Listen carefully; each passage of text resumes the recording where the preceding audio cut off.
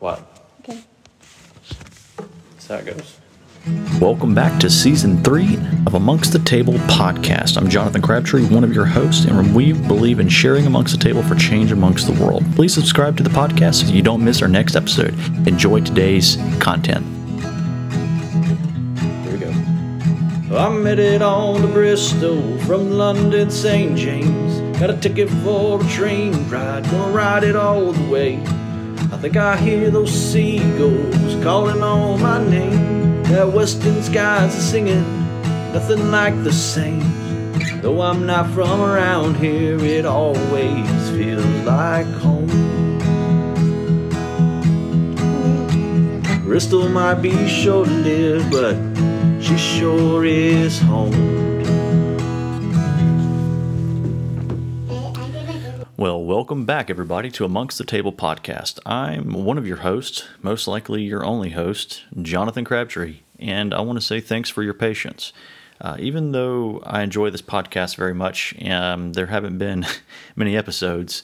I know, you don't have to remind me, but I very much enjoy it. I love just talking to myself and wondering if anyone's listening. If that's you, let's get together, get a t-shirt made, maybe jackets, I don't know. Okay, enough of that dry sense of humor. Listen, here's the deal. The problem that I have in the last few months is that I've been trying to just land on something that's creative for me to produce for you, and that's something that's enjoyable for you to listen to. So I've taken a lot of time over these last few months to be thinking about what to create for you guys. And I've been kind of jotting down some ideas on napkins and other pieces of scratch paper. And I will do my best to produce a weekly podcast on subjects that are most enjoyable for me, primarily things that are either in the current news or just pop culture, or maybe even some of my PhD research. I mean, I could talk all day about that because I love it so much, but I also don't want to bore, all three of my listeners. Sorry, I'm really cutting a rug here with all my dry sense of humor. So look, thank you for your patience, and thanks for listening to this podcast. I really do hope it's helpful. I hope it's enjoyable, and the purpose of it really is just to kind of to get you thinking as well, and what we say here in our family, and what our kind of plans of action to share amongst the table for change amongst the world. We do that by teaching the church and others. Maybe some of you are non-believers and you're just curious to think theologically, to engage Scripture with confidence, and to live a sacramentally missional life. That's what we want to do. And so our content then is aimed to help you do that. We don't, proclaim that we're providing an end-all, be-all conversation where we have kind of produced a journal article that's well-resourced and say this is the final answer. No, most of it's just reflection and just thoughts. And it's always up for discussion. And that's where you come in. That's where, when you listen to this podcast, you kind of maybe get a thought for yourself, a question, maybe even a disagreement, and you share it with somebody. And primarily, and hopefully, you share it amongst the table at dinner, breakfast, lunch, whatever meal, or just coffee or a pint, whatever it is that you do. And you just share. And then you talk about it. And it's just a conversation starter. And that's all it needs to be. And it doesn't never really have an end, but it does have a beginning. So that's what we want to do. That's what we want to help you do. And we hope that this will help you do that. So, right. Again, thanks for listening, and I hope it's helpful. You can always email me or contact me on social media, and I would love to respond and dialogue with you if I have time, if I'm able to. So for today's show, here's what I want to talk about. Are you ready? Today, I want to talk a little bit about Halloween. So here are the areas that I want to talk about in Halloween. First of all, I want to talk about the warnings that have been circulating through social media about the latest Hocus Pocus movie. Second, I want to talk about experiencing Halloween in England. This is our second Halloween in England. And third, I want to spend just a little bit of time talking about possibly the origins of Halloween and where they came from, and how the church can actually reclaim this calendar event for the good of God's kingdom. So if any of that is interesting to you, then keep listening. And as always, my goal is to provide you content that will help you share amongst the table for change amongst the world. All right, first up on today's podcast, let's talk about Hocus Pocus 2. After all, it's just a bunch of hocus pocus, isn't it?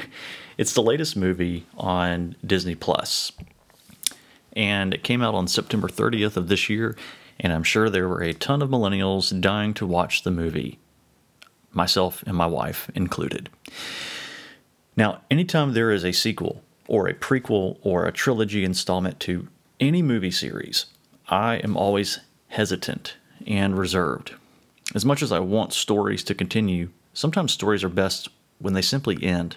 And for instance, I think it was this past summer or spring or winter, okay, let's just say last year, when another installment of Toy Story came out. Actually, it was a prequel. And it wasn't Toy Story 5. It was explaining the origins of Buzz Lightyear. Now, Toy Story is one of my all-time favorite movies. And last time we went to Disney World, I absolutely loved Toy Story Land. It was so much fun. Just brought back so many memories and nostalgia. I loved it. And so I had high expectations for this new Buzz Lightyear movie. But almost immediately into the film, I knew right away that I was not going to enjoy it. It really didn't have a good plot line. And the conflict was mostly internal, which is usually good, but I also think it was a stab at political gestures and postures in the United States. And now that's just my take on it, and I have no idea if that was their intent. And so it was just kind of tasteless, in my opinion. And I didn't enjoy the film at all. And honestly, I could care less to ever see it again. It was just that bad. So when I found out that there was going to be another installment of Hocus Pocus, I immediately had doubts. Maybe you did too. If you remember, I believe the original Hocus Pocus film did not actually do well in theaters. And I don't think it was until well after the movie came out on VHS tape, man, that sounds so ancient just saying that, that it began to make a regular routine of traditional showing in our homes. And that's when it began to really take off, I think. So it's been 30 years since the original Hocus Pocus movie came out. The Sanderson sisters were already 300, I think, years old. And honestly, I thought they were completely obliterated, judging by the pixie dust that showed at the end of Hocus Pocus 1. So they really had to make a stretch in order to make a sequel to Hocus Pocus. And again, I had my doubts how they were going to do that. But I'm not Hollywood. I'm not Disney. I'm just your average guy that watches the occasional film. And surprisingly, they made the connection. I read a few reviews online and didn't speak too highly of the movie. So when our family watched it recently, I was honestly was not expecting much.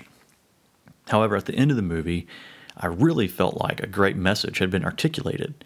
And I think that message is simply this: love changes us. Just that.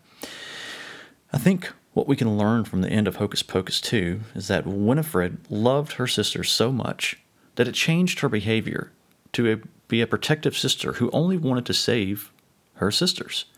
And because she loved her sisters so much, she was willing to do whatever it cost to protect them, even if it cost her own life. And so she became a witch, and essentially, giving up her life.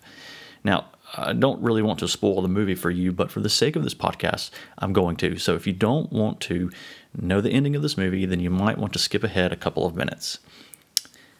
At the end of this movie, Winifred realizes that she loves her sister so much that she does not want to be without them. And when she realizes that they are gone for good, she is equally willing to be gone for good so that she could be with her sisters. So essentially, she stopped being a witch. She gave it up, and love changed her. After this movie, I really thought, wow, what a great movie and a great message.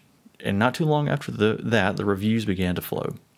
And maybe you've seen one of the most popular reviews that have circulated Facebook and other social media platforms and has captured the national attention of the United States, of a very concerned parent who believes that watching this film could unleash, I believe it was quoted, the powers of hell into your household.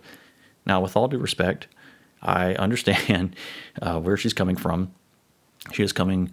She is projecting a Christian stance on this, and to a degree, I think she is correct. But also to a larger degree, I think she's really missing a really powerful message in this movie that we get from the gospel of Jesus anyways, that love changes us. It transforms us into something else.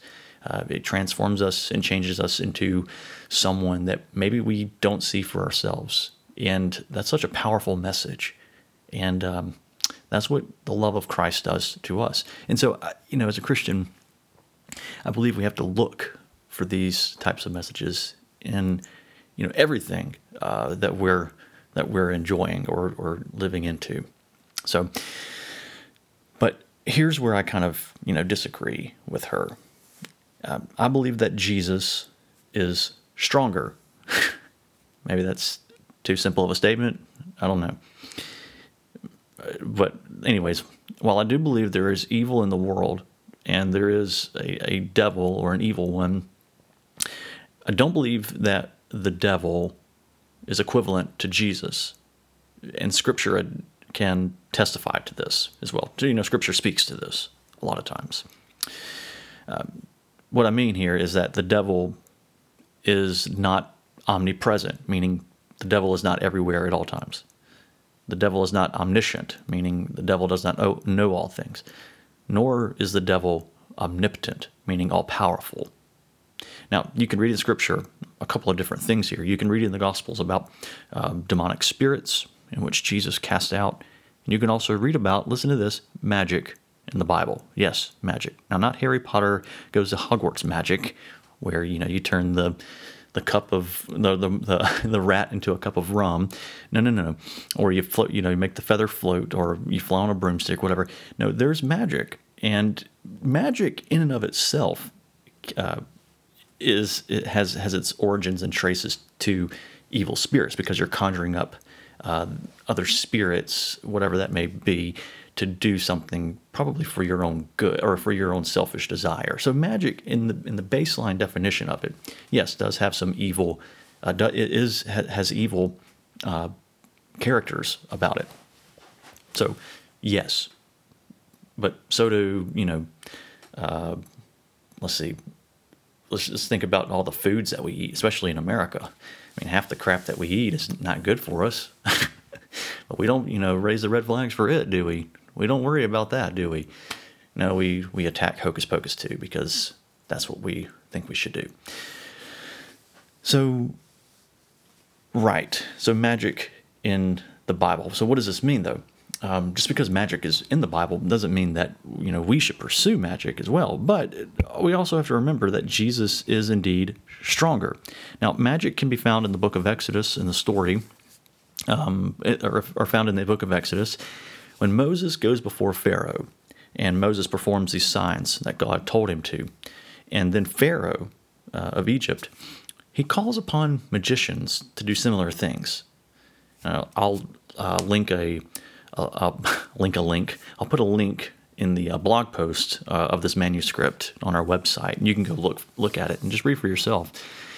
But the magicians actually produce something. They actually do something. So this tells me that even in ancient times, that there was an understanding of the transcendence of another power, of another spirit or other spirits, to call upon them to do something for your own selfish desires. Now, here in this situation, it seems that Pharaoh is using magicians and magic to secure his power and authority to continue to oppress and enslave the Hebrew people. So you can see that magic in the ancient world and in the basic definition and understanding of it has this kind of evil intent to it.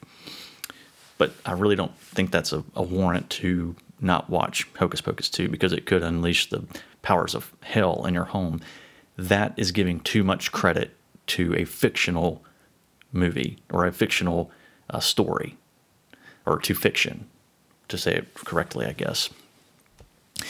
Now, and even though Moses did not believe he was adequate to perform the signs or to even go before Pharaoh, God worked through him and with these signs and showed that God is the creator, the redeemer, the sustainer, and ultimately the authoritative figure in the entire universe. Now, after 10 plagues, Pharaoh eventually recognized this too. You should really read the story of Exodus. It's really, really fascinating. It's better than any movie you'll ever read. I mean, any movie you'll ever see, I think. So, I really don't think we should give more credit where credit is not due. Hence, I don't think we need to give the devil give the devil all of that credit and point to where we think that one word in a fictional movie is going to unleash hell in our house. That's just giving too much credit and power for him. We have a moral and ethical dilemma here where it feels almost right to completely get rid of things that seem sacrilegious, that is, anti-sacred. That's what sacrilegious means. And to a point, we need to get rid of some things that are sacrilegious, but we don't have to let them go in a way that seems like we're doing a just cause here. It's like, oh, we're not going to watch Hocus Pocus 2 because it's sacrilegious and it could unleash the power of hell in your household. Okay, calm down and take a step back here. First of all, it's fiction. You're giving too much credit to where credit is not due, and it's a movie. The real miracle in this whole thing is how did they take these 3 actresses and preserve them over the last 30 years? That's the real miracle that we need to be talking about here. But that's just me, and I digress. Now, to a point, yeah, we need to get rid of things. In fact, that's the call of a Christian. The call of discipleship is to let go, is to get rid of things that are causing us to slow down our race of pursuing holiness in Christ. And we do that in community. We do that with each other in the church. That's how we do that. That's a very vague definition of that, but that's a very short definition too. Now, we cannot hold on to these things in our minds, thinking that if they ever get near our house, that they could unleash hell upon us. No, we have the power of the Holy Spirit, who raised Christ from the dead. And so Jesus is stronger. So if you are someone who feels that you need to not watch Hocus Pocus 2, that's completely fine. It's okay. But if you don't, and it's for the reasons that this social media post or them declaring that that the social media post made, I really want to encourage you to think about something here. What is your theology on Jesus? We call that Christology or Christology, kind of the study of Christ. And what do we think about Christ? What do we think about Jesus Christ? And what we read in the Gospels, these ancient biographies of Jesus, is that Jesus is stronger.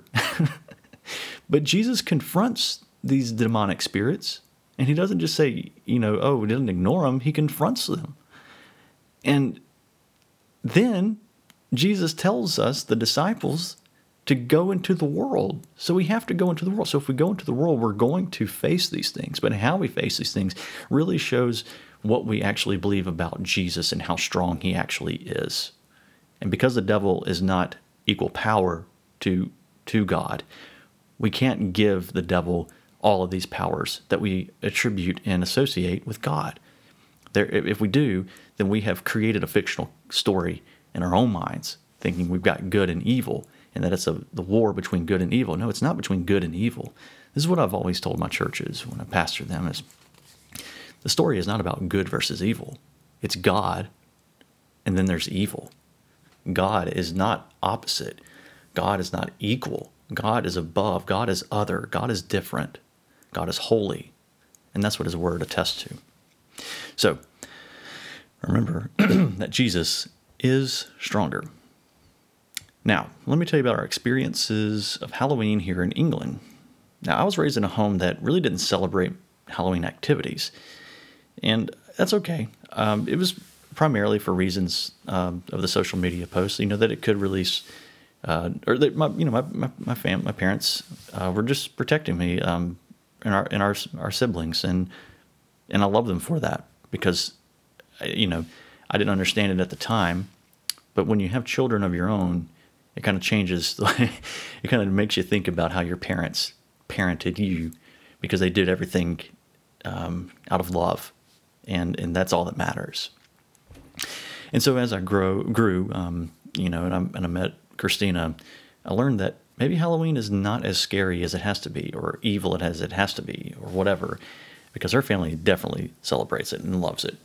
And so when we got married, we kind of merged into that. In fact, October 25th is our wedding anniversary. So autumn and Halloween, all of these things in this time period are just like, this is our month. This is our time to celebrate. So we love all of this. I mean, we went to the big old town of Pigeon Forge and Gatlinburg for our honeymoon. And, one of the things I remember were all the Halloween and autumn decorations. It was fun. There was no evil spirits that I could think of or see were there. So October is always special to us. And now we have children, and they like Halloween trick-or-treating too. But the thing is it's really interesting here in England. Excuse me. It's wild, actually. When I say wild, I mean, it's wild to think about what we came from in the States to how we experience Halloween here in England. It's very different.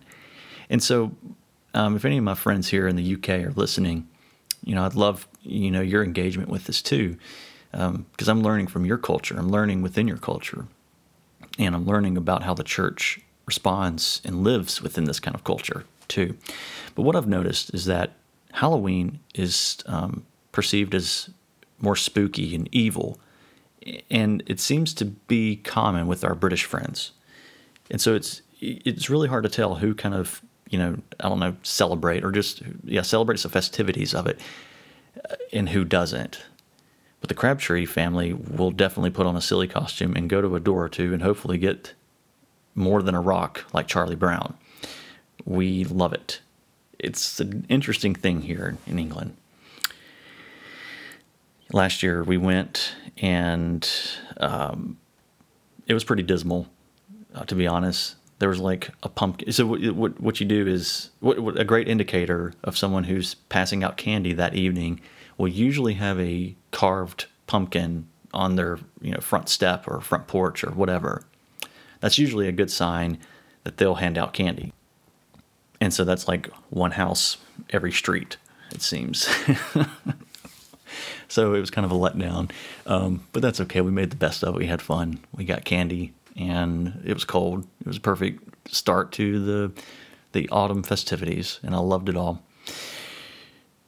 So it's a little bit different here, in trying to engage with our British friends and the church and culture, and that kind of understanding is a bit tricky. And so we want to be respectful, but we also want to show the other side of Halloween, where it's fun, and it doesn't have to be spooky. It doesn't have to be evil. It doesn't have to be about spirits taking over your household. We don't celebrate that. And in fact, I don't know anybody who does. And if they do, I'd still be their friend, because Jesus told me to love them, and I will love them. And hopefully one day they'll see the love of Christ too, and they'll change from those ways. But until then, I'll still be their friend. I'm not going to partake in it. I'm not going to expect my family or ask my family to partake in that thing. But anyways, I digress again. So that's Halloween in England. And finally, today I want to talk to you about what I understand as the origins of Halloween. Now, a lot of this has come from conversation, some research, but most of it's conversation from my mentor, Dr. Bob Stamps. And he tells it a great way, because he loves to connect it with something else. He loves to connect Halloween, its origins as a pagan celebration, and the church's response to it, and this is the way he does it. So you can find a lot of this online, and there are different interpretations, there are different understandings of where Halloween came from. So here's just kind of one perspective, kind of where or how it kind of started. But it started in the ancient Anglo-Saxon kind of world, in what modernly day known as England. and it was a pagan celebration. It was a fall, autumn kind of harvest celebration. And but also a part of it was a festival Day of the Dead on October 31st, in which they believed the dead would come to life and steal or kill the lives of children.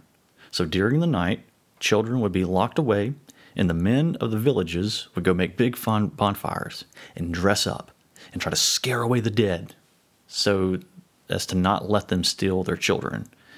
But shouldn't they be at home protecting their children? No, they were making bonfires and probably, drinking some of the harvest nectar of the day, if you know what I mean. That was probably their excuse to go do that. Now, the wives or whoever was at home, they were to not answer the door all night long if someone knocked on it. It sounds really familiar, doesn't it? So here's what the church decided to do. The church decided that it was going to stamp out this pagan festival and a holiday by celebrating their own dead and those who have gone on and died and who did not have a day dedicated to them, like the other saints in the church. And they were going to celebrate this day on November 1st, so that the evening that they would spend preparing before would be a celebration, before the celebration would be a truly holy evening, meaning preparing for it. And if you break down the word Halloween, hallowed evening, that's exactly what it means, holy evening. So hallow means holy, and then the second part, eing, is short for evening. Now, it's a holy day when you think about it, the day that you're going to, go celebrate and remember those who have died in the previous year, and to remember their life, and that there is hope in Christ, and that you will be with them one day. There's truly holy when you think about that. When you spend the night before thinking about those and remembering their lives, it's a holy evening. So yes, Halloween is a holy evening. The word itself is a holy evening. And it's a time that now the church in the 21st century could spend it together as a family having fun, whatever that means for you. Whether it means you put on a silly costume or whatever and you go trick-or-treating or go to a Halloween party, or you have a fall festival, or you just spend time thanking God for the harvest, the autumn harvest, for whatever that may be. Maybe you have a garden, a vegetable garden, and you thank God for what He's provided in this past year. Either way, it could be a holy evening. It could be a time of celebration. So maybe this Halloween, you think about your loved ones, and maybe those who may have died in the last year or a few years, and maybe spend the time doing that with all your celebrations too, and really make it a truly holy evening in which you proclaim the hope that we have in Christ. So do that. Now, in most churches, All Saints on the following Sunday is a really big Sunday. And this year, I encourage you and your family or friends to go to a church that will celebrate All Saints Sunday. Now, All Saints Day is November 1st, but then the church usually celebrates it the Sunday following, unless it falls on a Sunday.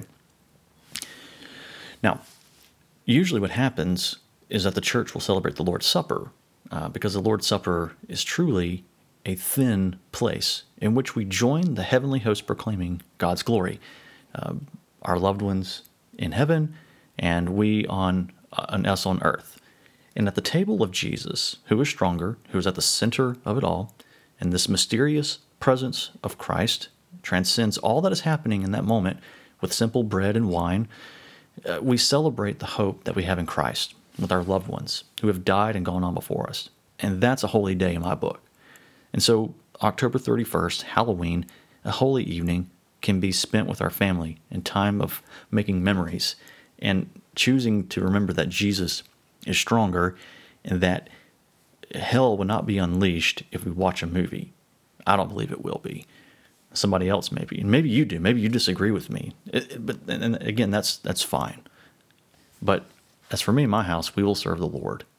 And we, my wife and I, Christina and I, as parents, we are the ones that help our children think about how to critically engage with the world around them.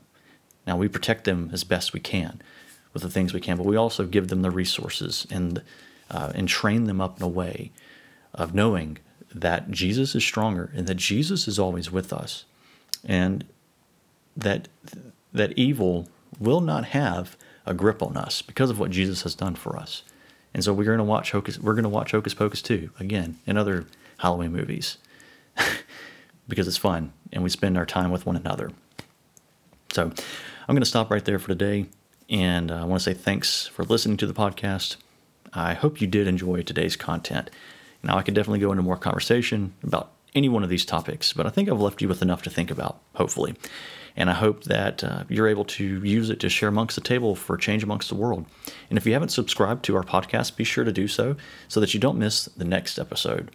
So thanks again, and cheers. Well, thanks for listening in to the Amongst the Table podcast. We hope today's content has been helpful and hopeful for you, and we hope that you'll use it to share amongst the table for change amongst the world. Don't forget to subscribe to our channel so that you never miss an episode. All of our content on our website is available for free, and it's brought to you by the listener and supporter. I'm headed on to Bristol from London, St. James. Got a ticket for a train ride, gonna ride it all the way. I think I hear those seagulls calling on my name. That western skies are singing, nothing like the same. Though I'm not from around here, it always feels like home. Bristol might be short-lived, but she sure is home.